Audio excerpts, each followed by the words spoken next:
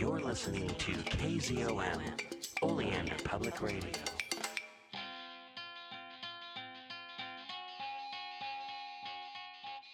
Welcome to People's Guide to the Cthulhu Mythos with Dave and DB. Hello, everyone. Welcome once again to People's Guide to the Cthulhu Mythos. I am one of your hosts, DB Spitzer. To my virtual right, as always, David Heath. How the heck are you doing this week? As always, I am doing well. Yes, good to hear. Good to hear. And I should say, Farmer Dave, as you are the resident farmer, how's everything out on the goat farm this week? Cold. Yeah. We're supposed to get a lot more snow than what they said, I guess. Yeah, but that's okay. I'm not complaining about the lack of snow. I'm sure the goats aren't either. Yeah, goats call snow the curse of Pan. Gotcha. They do not like snow. They do not like the way it crunches on their hooves or makes their fur feel. They do not like snow at all, and they know that it's all the farmer's fault. Yep. All right. So, speaking of faults, I don't have a good segue, and that's my fault. But this I like to blame it on San Andreas. Okay. I like to say it's San Andreas' fault. All right. So our friends in California are laughing. Oh, yes. And then anyone else is like, what do you mean GTA 5?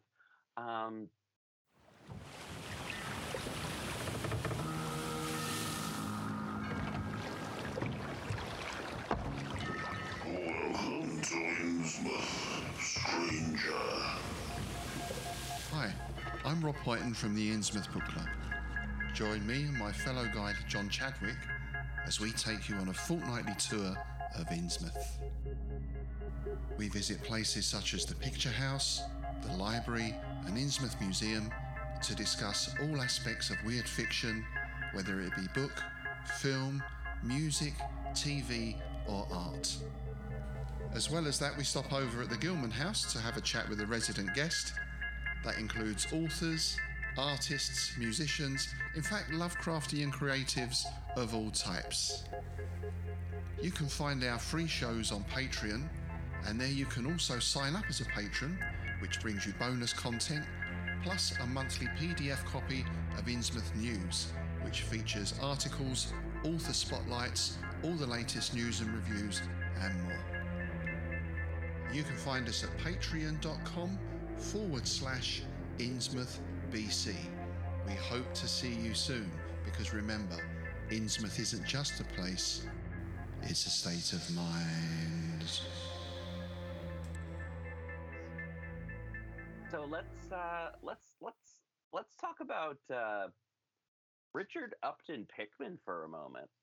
All right. What do we got besides the fact that Richard Upton Pickman, R.U. Pickman, was first featured in a short story by H.P. Lovecraft written in September 1926, first published October 1927 in Weird Tales, and appeared in a 1972 episode of the anthology series Night Gallery. That's your basic kind of like... And a more recent version. Oh, yeah. He also appears in Del Toro's Cabinets of Curiosity. Gotcha. I still haven't watched that one yet. Yes. So I've got a question for you. Go for it. Nobody has ever said this, but this is me. Who do you think Richard Upton Pickman is based on? Oh, goodness. I have no idea. Okay, I'm going to throw this out. And we're immediately, ST Joshy's going to call us, and Ken's going to call us, and Scott Glancy's going to call us and say that I am terrible disinformation. But I think he's based on Robert W. Chambers. Okay. All right. So here's why. First of all, Chambers was an artist. Yeah. As well as a writer. He was an artist. He was known for his eccentric sort of uh, art style. He had learned to paint in France, spent some Hmm. time in France, but at this time also, Lovecraft is just finishing up um, um, supernatural horror. Yeah. His book on writing horror and on other horror books. So he's done a deep dive into some of Chambers' stories, The King in Yellow, some of his other stories. So personally, and again, I'm sure is going to come in and tell us why I'm wrong. Hmm. I think Chambers was on his mind. All right. And during this time, Pickman appears in two stories. Yeah. He appears in two different forms, physical forms. He appears in Pickman's Motto, of course, but the Dream Quest of the Unknown Cadet, where Okay. he has completely metamorphosized into a ghoul, and he's now Aha. living in the Dreamlands. This is actually written about the same time, within months. Okay. Uh, and that's one of the rare occasions that, and even though they're kind of different characters, and I've always got the impression that Pickman's model was sort of almost a spin-off. It's kind of what we now call prequel Yeah. Yeah. about where this character came from. Hmm. Um, and so um, Lovecraft, like I said, even I don't even think Professor Artemis. I mean, he appears as mentioned, but he only appears in one story. Yeah. Uh, Randolph Carter is a little bit different, but it's kind of unique that Pickman appears in two different stories, and they were Yeah. both written close enough together that Hmm. I think Lovecraft's in his mind he kind of tie them together. Yeah. Yeah. I when we talk about artists for Pickman's model, like Lovecraft actually name checks Quite a quite a few. few artists. He name checks Goya. He name checks Sidney Syme, who was a artist for or weird fiction, and also his friend and pen pal Clark Ashton Smith is name checked, Yeah. along with other artists. But there's quite a few that he compares Pickman's grotesque artwork to. Um, but yeah, no, and I'm trying to think of like how he's even described in physicality, or if he is described in physicality. Um, I don't really think he is. yeah, I don't think he is, and I'm going completely off my memory. I think he we just get the narrator's version of him. yeah, The narrator is talking about him. hmm, hmm, There are definitely different artists who've gone yes, and drawn pictures of him, both in his human and ghoul form. certainly, yeah. But I don't think we've actually gotten a description of what Pickman may have looked like. I may be wrong. I may be wrong. But I we didn't do do the have, in-depth reading that I should have, but we do have yes. a drawing by Lovecraft of a ghoul. Oh yeah. So I had not seen this. I mean, Lovecraft was a better sketcher artist than I Hmm. was, than I All am. right. Yeah. But he's no Pigman. Sure. And his most famous picture is, of course, going to be the one that looks like Cthulhu taking a dump. Yes. But he also did a picture that you can find online of the ghoul, and which I believe is actually supposed to be Pickman or the model of Pickman, Uh huh. where it definitely got it stands on two legs, Yeah. and if you Google and picture search of Lovecraft's version of a ghoul, it's probably I think a pencil or pen drawing, and it's kind of hunchback. Its arms are drooping, but it is standing on 2 feet with a bent in the knee and that dog-like face, Yeah. which is given a very detailed description in Pickman's model. The paintings Yeah. are. Yeah, that's true. Yeah, I'm looking at the image right now, and I'm like reading the detail on the stone. Uh, uh yeah, no, it's cool. It's really cool. One of the tombstones really makes me think of the intro to Mystery on PBS. Yes, yes. Now, one thing that I was also sort of thinking. Yeah, So Pickman is a New England, Salem, Massachusetts family name, sure. Yeah. and Lovecraft does this quite a bit. He uses names that Hmm. of established New England families, Yeah. but he also kind of does a pun. And the most famous, I think, of course, is Gilman. Hmm. Haha, they seem to be deep ones.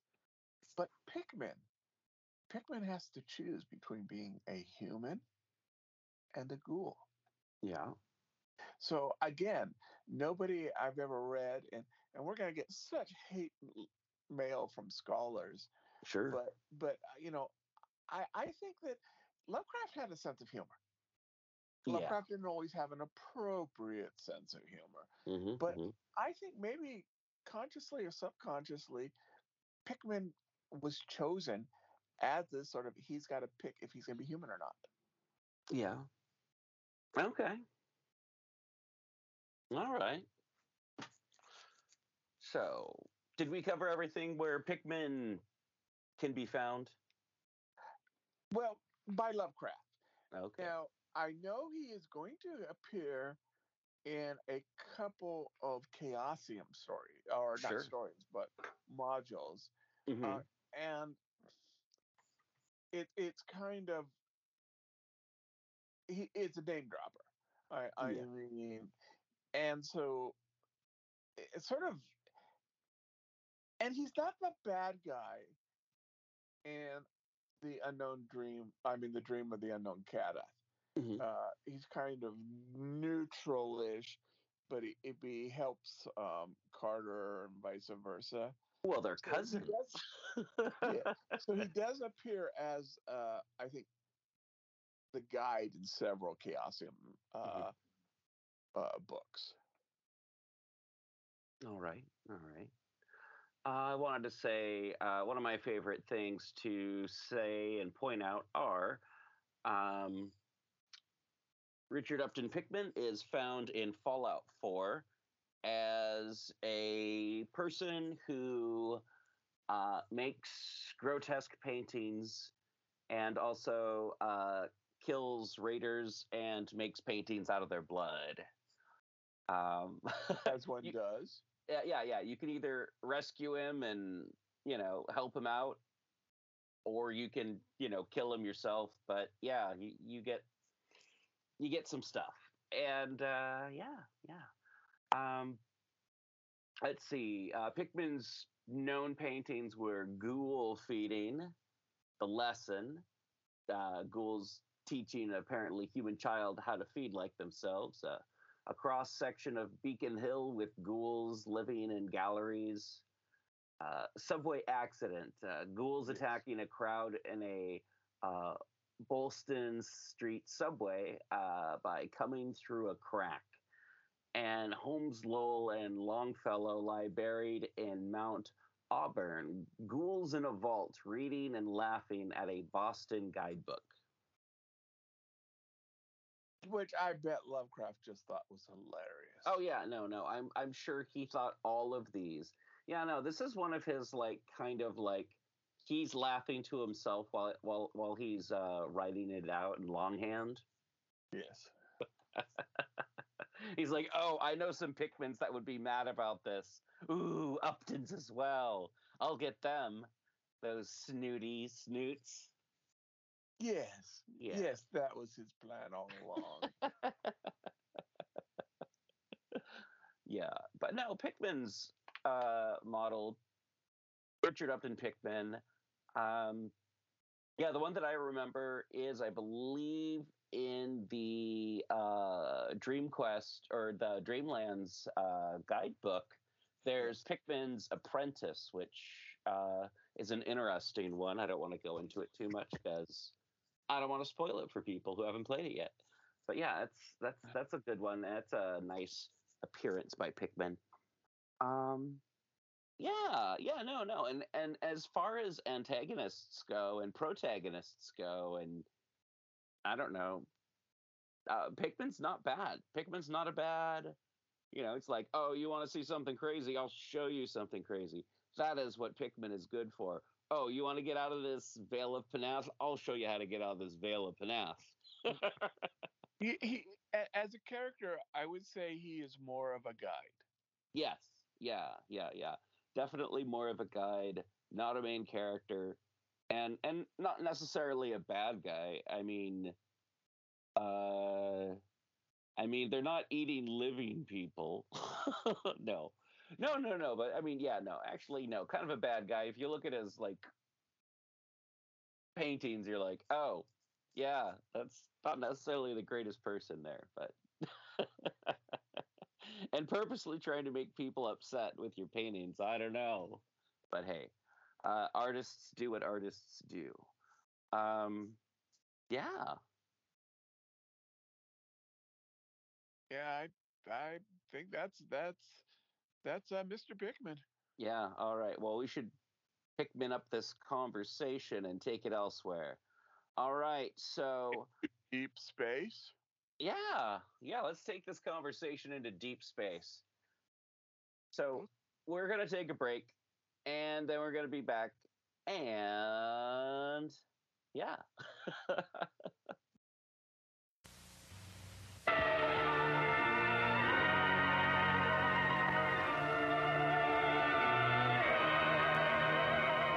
Prepare for a spine-tingling, nerve-shattering podcast featuring all your favorite monsters.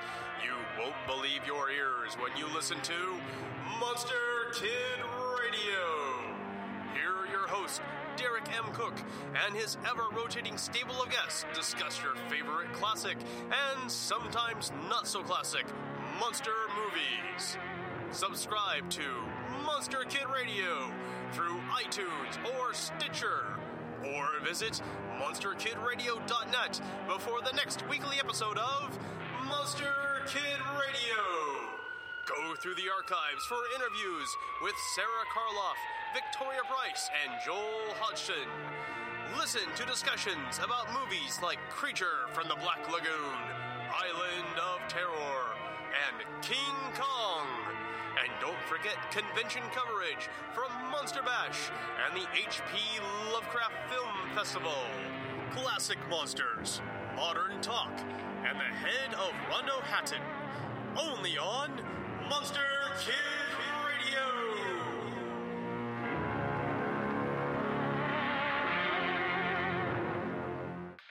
I want to tell you all about something. I want to tell you about a guy I know. In a place. This is Dave's Corner of the Podcast. It is awesome, it's gonna go fast. It's not the interview pod, ha-ha. It's not the pod where DB talks forever, ever. No, it's Dave's Corner. Dave's Corner of the Podcast. Dave, everyone. Okay, so this is the part of the show where I talk to somebody whose name is not DB. And today we are speaking with Scott Glancy. Now, Scott, you've been on the show, and I can't believe that most people listening here don't know who you are, but why don't you introduce yourself? Well, it's really easy not to know who I am, because while my work is relatively deep, it's also fairly narrow. I'm one of the authors of the original Delta Green role-playing game. Once upon a time, it was the Delta Green supplement for the Call of Cthulhu role-playing game, but we have since revamped it as its own standalone game, and I've been with that project since 1996. And, I've written a little bit for some other games. I got a few tiny things published in. I got some published in Dragon once. I got something, published in some, other fanzines like, The Unspeakable Oath, which was the flagship of Pagan Publishing when they. Yeah. That's how they noticed me for getting to work on Delta Green. A couple other game systems like Twilight 2000 and for Hollow Earth Expedition, but I haven't written very broadly. I have mostly stuck very close to, sort of Lovecraftiana. Yog Sothothery, as the gentleman from Providence put it, the Cthulhu mythos, cosmic horror, and that sort of rigmarole. So if cosmic horror and perhaps the apocalypse and or pulp are not your thing, I can understand why you would not have heard of me. But then again, you're probably not listening to this podcast. Well, there's that too. If you're listening to the podcast, if you listen to me podcasts in and you haven't heard of me, then there's something wrong. I am essentially the great value Ken Hite. When you can't get Ken Hite, you should always try me. I come at like half the price, and I will talk twice as long. And worth every cent that we're paying you, or not? Absolutely. I was about to say, yeah, I'm worth every penny. Question for you. All right. And so to set this up, next week is Comic-Con at Portland, Fan Expo PDX. And I am going to be on a panel by our other good friends from Monster Kid Radio. I love those guys. And Derek's great. It's going to be classic horror movies for a new audience. So I picked 3 movies, and I'll go over the first 2 real quickly that I think would be good movies for introducing a new people who haven't watched classic movies. Okay. One is because I think it really is a masterpiece, The Birds. Okay. And that's because I think it's legitimate that So Bad Is Good is a legitimate reason to watch a movie, Plan 9 from Outer Space. Oof. But it's not. But it's not horror, is it? Well, I mean, it's until they kick me off the panel. It is. Yeah. I my only gripe about Plan 9 is that it's neither science fiction nor horror. It's like it's the greatest MSTK sketch ever written before there was MSTK. Yeah. But no. But I'm a little surprised you picked The Birds, only because when you said classic horror, you didn't go that far back, and you stuck with color. And I'll talk the others, but I hopefully we're going to actually record this on the show. Yeah. So you're able to hear a mystery. Monster Kid Radio, why I chose The Bird. But number 3 is I wanted a movie that they don't make movies like this anymore. And I thought of you, and I chose Horror Express. Oh, wow. Thank you. I am deeply, deeply honored because Horror Express is an amazing classic horror and yet also a cosmic horror movie. It starts off with the tropes of classic horror. And if you mean by classic, you mean Universal Monster movie combined with Hammer Studios, right?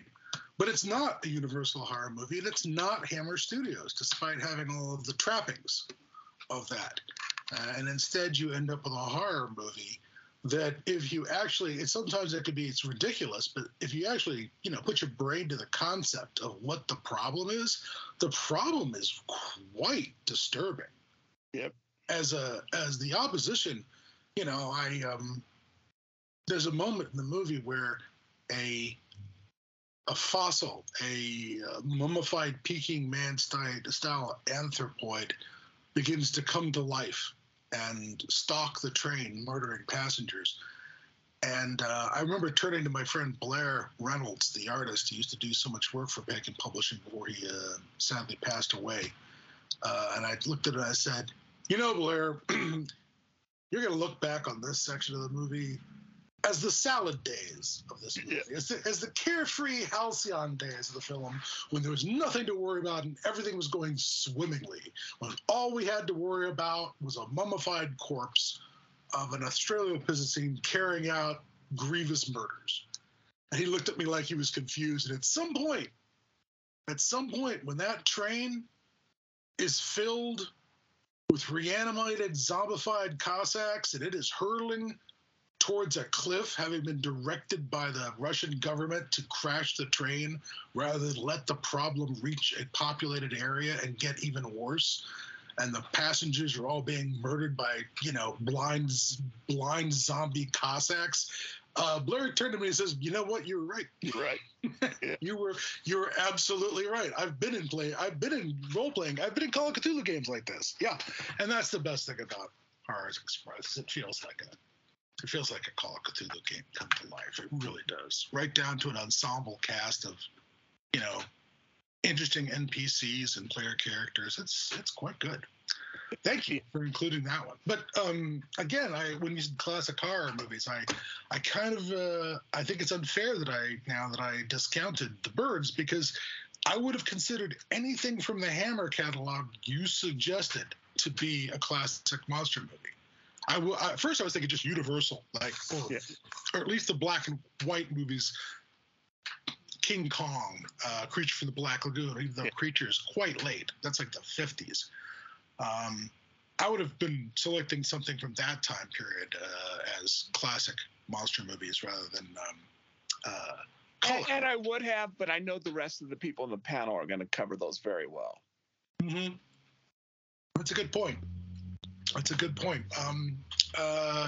And yes, thank you very much for Horror Express. It is one of my all-time favorites. I got to introduce Preaching the good word. Yeah, let's keep spreading the good news about Horror Express. You can see all kinds of grainy, versions of it for free on YouTube and various places. But have you heard of our Lord and Savior, Telly Savalas? Yes, yeah. He does have one of my favorite lines in the whole movie, where the horrible body-shifting creature from time immemorial has been going around the train being its evil self, and the Russian priest, Orthodox priest, immediately changes horses.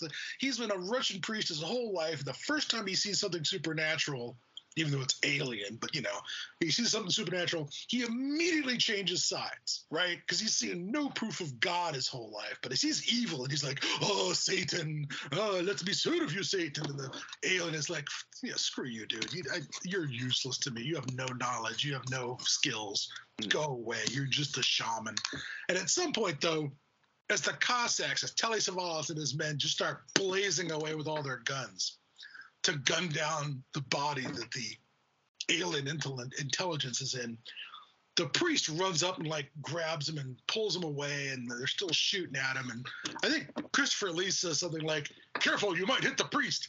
And Telly Savalas says, "We got lots of priests." I was like, that may be the most Russian thing I have ever heard in my life, where he's just, "We got lots of priests." So we'll let you know, but that I believe they're going to record that panel, and it'll be on a Monster Kid radio show. I look forward to hearing that. Derek does wonderful work. Derek, absolutely. If I'm pronouncing it right, and he does invaluable work. He's doing the Lord's work. Let's be honest, he really is. So, okay, so that was my tangent, and thank you for getting on a tangent with me. I got a more of a question we kind of maybe laid out, talked a little bit about. And that's when a story is set is, almost as important as where it's set. Or at least to me. What are some of your thoughts about setting as a time period as a setting?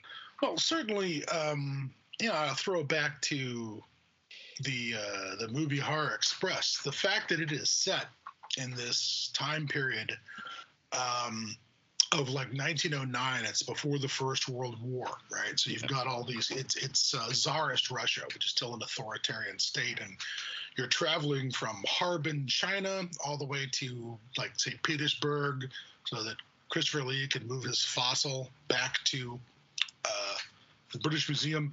There's all kinds of great things about that time period. The train is relatively isolated. Nobody has a cell phone, despite the fact this is one of the most important arteries in the entire Russian Empire, right? This is how they keep touch with their Far Eastern possessions. And they've already had the Russo-Japanese War. Yeah. But at the same time, the story starts off in China, in Harbin, and you're like, oh, why are all these Russians, in the train station? Well, they don't even bother telling you things like the Russian colonial grip on China was pretty strong, and they got to run the rail lines in China, no matter who the warlord of the province was, and this is actually just before the Chinese Revolution, so things aren't all lorded up. That's not going to happen until 1911.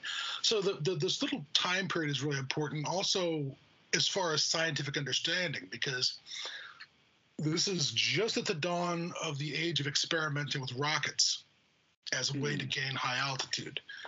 And metallurgy is starting to come into its own in a way that is important also to the story. And anthropology is, there's this whole thing about peaking man, and Christopher Lee thinks he's tracking down the, sort of multiple genesis points for mankind, back when we thought there might be intelligent hominids grew up, and we have sort of learned that intelligent hominids may have grown up independently, but just not in the way we thought, you know what I mean?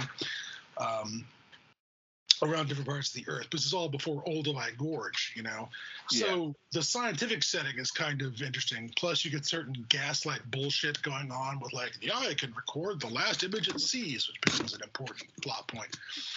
And part of that moment, the eye can record the last image it sees, is hilarious, because maybe somebody back in 1909 would believe that. Believe it. Yeah. Despite the fact that the movie's made in 1960, whatever, we don't believe it anymore. There's a thing where they do the experiment, and maybe because it's an alien, it works with the alien. I don't know. But there's all these things about that setting, the when of it, that not just the where, but the when of it make it, more compelling, at least to me, who's a big old giant history buff. I like whens because it can limit it changes my story vastly. Not just technology-wise, but let's say society-wise. I've always believed that we've been told a lot that isolation is the cornerstone of horror, right? Yeah. Oh no, we're up at Camp Crystal Lake and there's nobody around, we don't have cell phones because it's the 80s, and Jason Voorhees' mother, the only truly scary Voorhees, I would like to say. I'm just going to put that out there. I'll fight you in the parking lot. Yeah, Mrs. Voorhees is after us, and is murdering Kevin Bacon and everyone. Well, you're all isolated off at Camp Crystal Lake. You're isolated at Outpost 31, You're isolated in that weird little house in Night of the Living Dead, or the shopping mall in Dawn of the Dead, or whatever. Isolation is a big key to horror, and one of the ways that isolation is created is by, of course, taking away your technology, but also if you change society in certain ways by going back in time, you can become isolated despite the fact that there's people around you. Yeah. If you had characters in a story who were, from a minority, let's say they're women. Your women characters come out and said, oh my God, I saw, a monster with the things and stuff. And you're going to have guys go, oh, silly woman, who's going to believe you? Clearly you're suffering from hysteria and need a womb adjustment. You'll get this thing where, because of the social setting, the characters will be isolated, right? If they were hobos in a hobo jungle during the Depression, or a Hooverville shantytown, the authorities would not treat them with respect or take what they have to say seriously if there was a supernatural problem. They'd be called sternobums. If they were from the Latino or African-American community or the Chinese community, someplace, they would be dismissed or been called superstitious. I point out with some horror that I have a copy of the World Book Encyclopedia from 1936 sitting on a shelf behind me, which I sometimes use to research what people thought in another time period, right? If this is their This is their Wikipedia. What were their? How did it change? Or how did it shape social or, common sense or commonly held ideas about the world? And when I looked up the entry for ghosts one time, we were playing Call of Cthulhu and we had a ghost problem. I said, well, let's see what the encyclopedia says about ghosts. The last line in the encyclopedia under the heading of ghost it says, last sentence, the superstitious nature of the Negro has been well documented. And I'm just like, wow. Okay. Wow, let's talk about institutional racism here for a second. Where they're I thought you were going to say ghosts. It was going to say ghosts were real. No, I said something far worse. mostly that white people are terrible when they're allowed to edit books. But regardless, that attitude right there tells me, your African American character comes to someone to report a problem, they're going to be dismissed as a superstitious know nothing, right? And so going to different time periods can create situations where socially you're isolated, where the authorities will not believe you. It's kind of like that thing in, I'm going to go back to Horror Express. Oh no, we've got a terrible problem. Maybe the authorities will show up and help. Well, Telly Savalas is the authorities, and he shows up, and it does not help. Right? The authorities arrive to sort this problem out, and all they do is smash people in the head with things looking for a confession, just at random, which again is the most Russian thing I can think of. But that kind of isolation has a lot to do with the when socially, not just the when technologically. So I feel like we have the whole of human history, forward and backward, including speculative history, to play with. There's all depending on the kind of horror you want to create. It's some horrors are going to be better if they turn up in certain time periods. So are more piquant, as it were. So that I think it's extremely important. Dave and DB go to the movies. Dave and DB go movies. Dave and DB go to the movies. Dave and DB go. Hey, Dave. Yes. How's it going? Fine. I have just woken up 2 parsecs away from Zeta Reticuli. Not quite making it home to Antarctica Station. I know. This wasn't in the contract.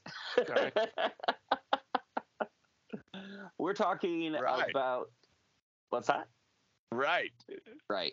We're talking about 1979's Ridley Scott film Alien, written by Dan O'Bannon, screenplay by Dan O'Bannon, Ronald Shusett, and featuring Tom Skerritt, John Hurt, and of course Sigourney Weaver. What's this movie about, Dave?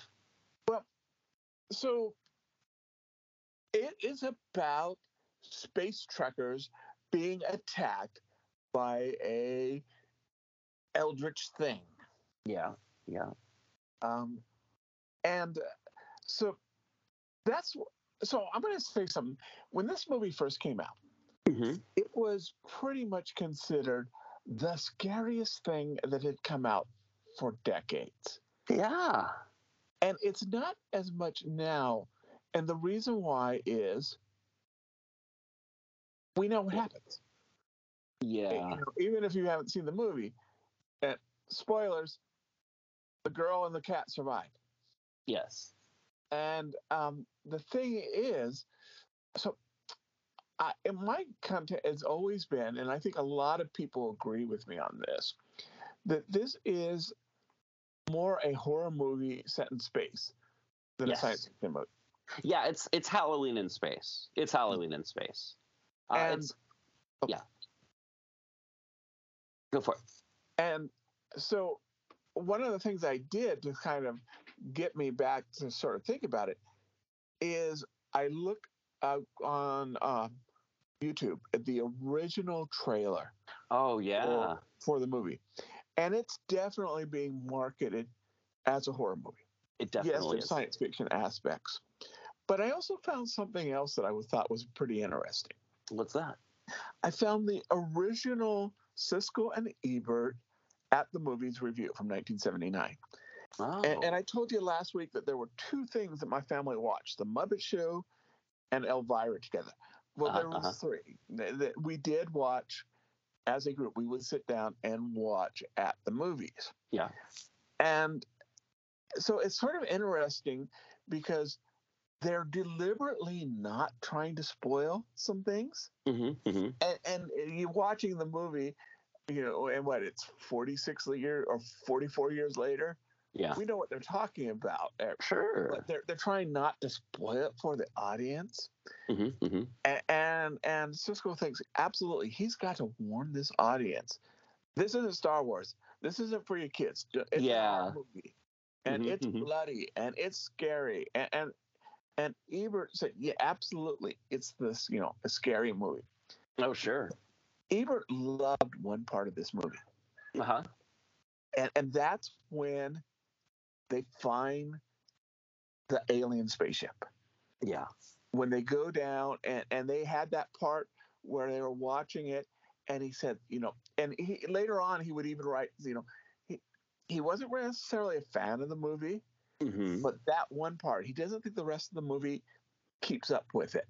But that one part of the movie, it transcends science fiction.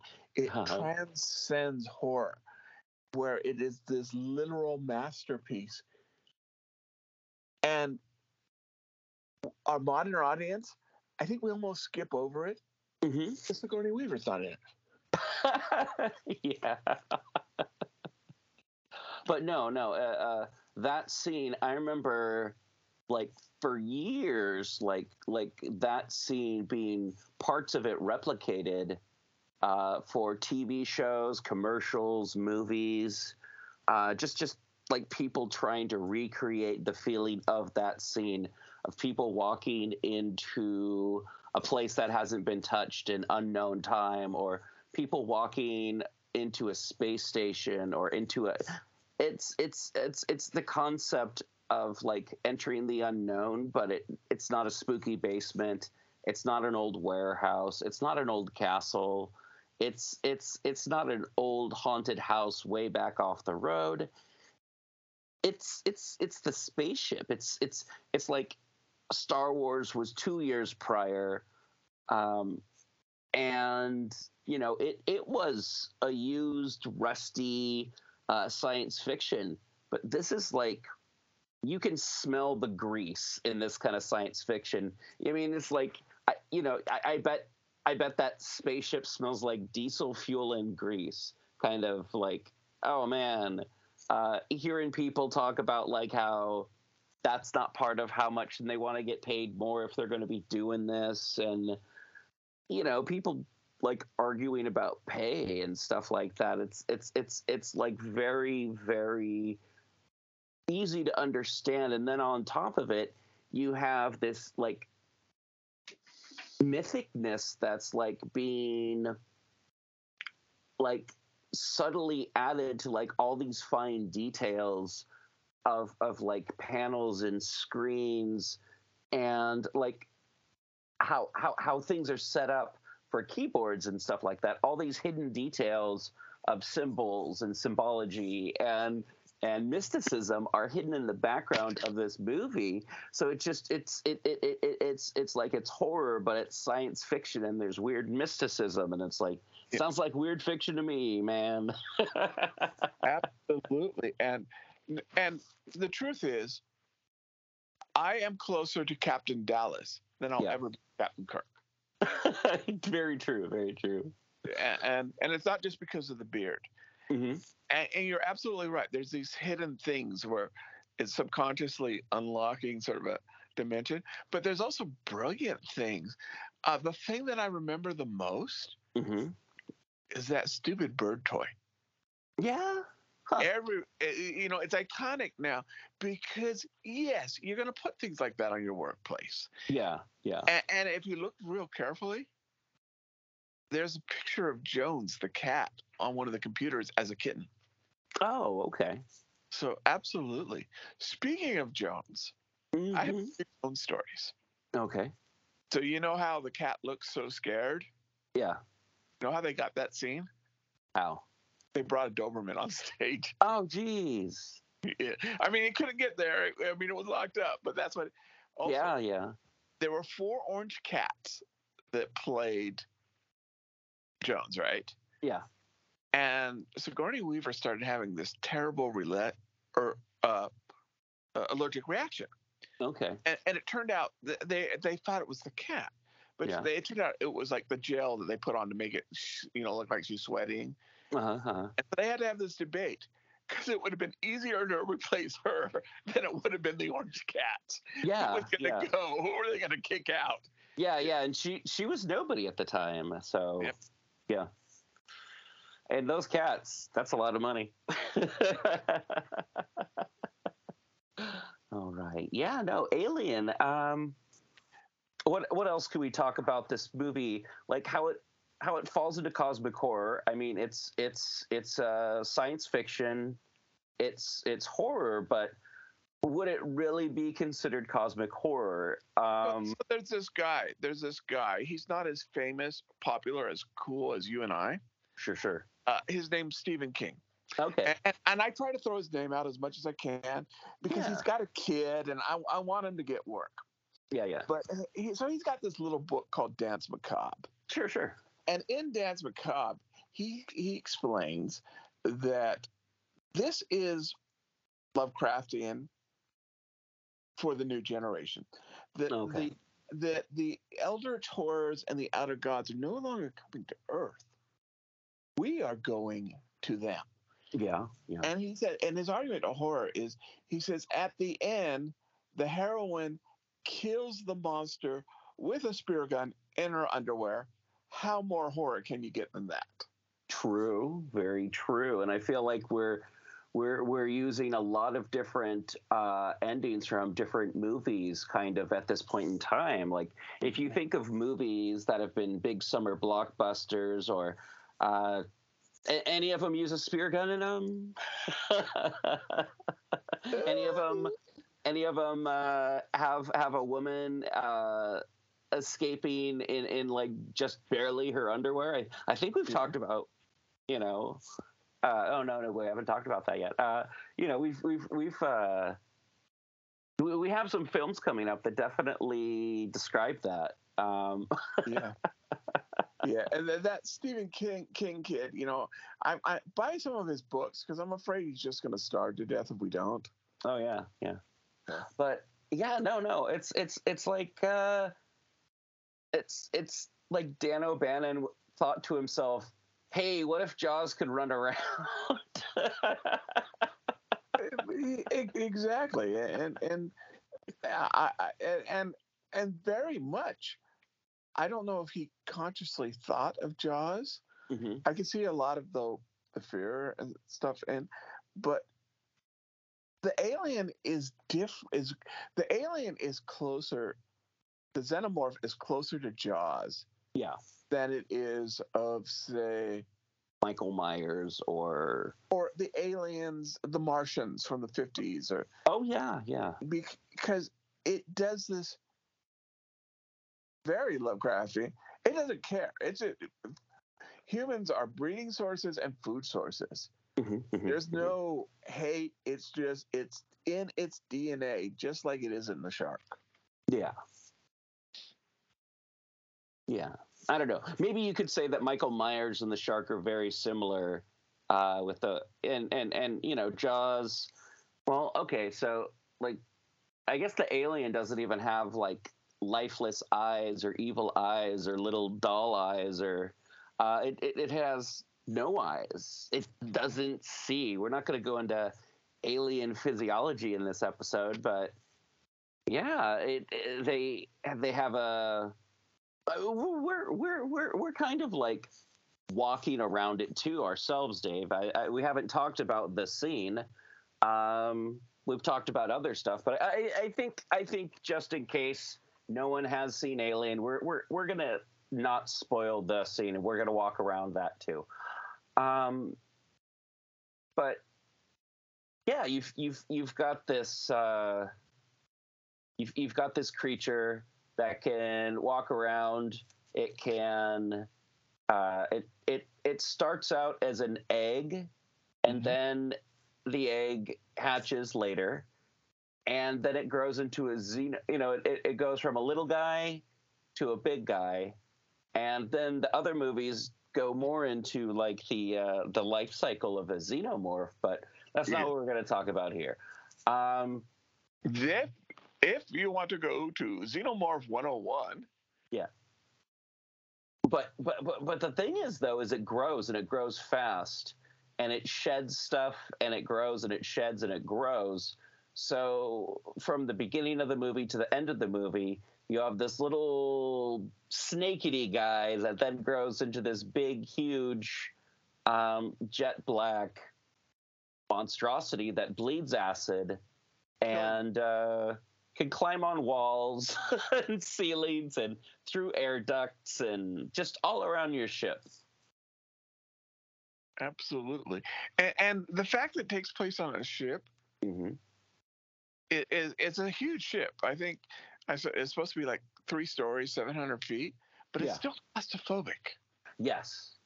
Yeah, because you're still stuck inside, and everything is as efficient as possible on a spaceship. You don't have like big rooms on like essentially a semi truck.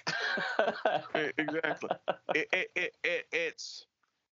It's more like a cargo freighter than the Enterprise. Yeah. No, it as a child, my father was in the Navy, and I got to go inside of these naval vessels, and yeah, it was really, really, really tight quarters. And I've even personally, I've been on schooners, like a 3-masted schooner. I did some summer programs when I was younger, and yeah, no, it's tight quarters just on ships, because you have to carry everything with you. And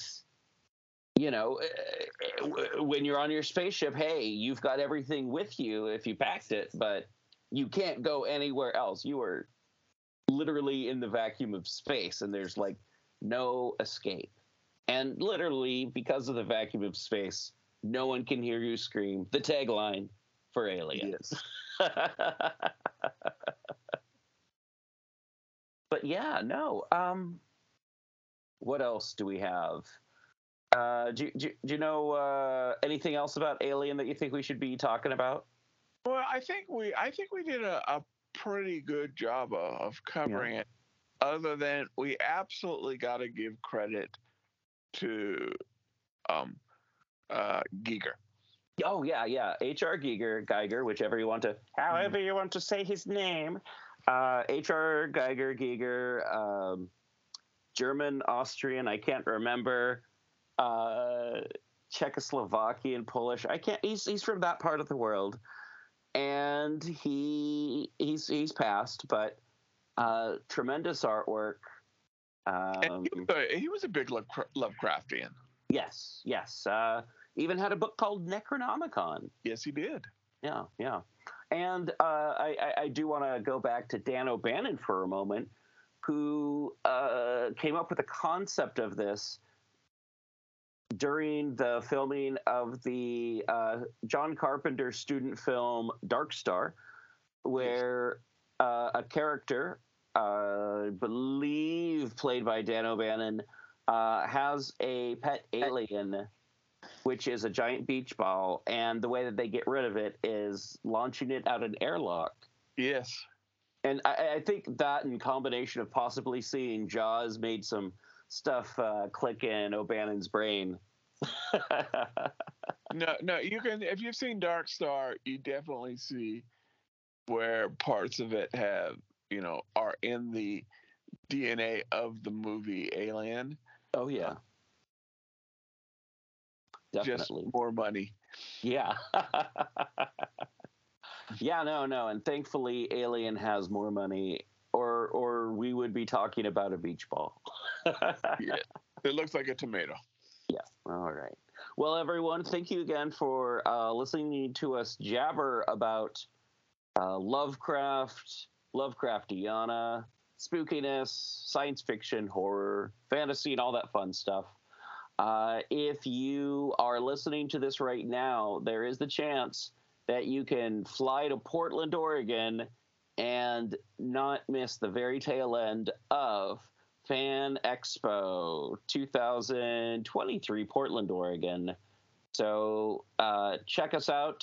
There is going to be a link in the show notes on where and when to find us. And I will be at booth 1133. So yeah, check us out. And thank you for listening. Go to the show links to find out how to support us. Go to pgttcm.com for all the show links. Go to pgttcm on Facebook, Twitter, YouTube, all the regular places. And yeah, check us out there. Find out what's going on with the show, new episodes, any events we've got going on, any products we're trying to peddle. And that's it for now. Thank you again, everyone. Dave and I say goodbye. Goodbye, everyone. Goodbye. We'll see you next time. All right, that was a good episode. Yeah.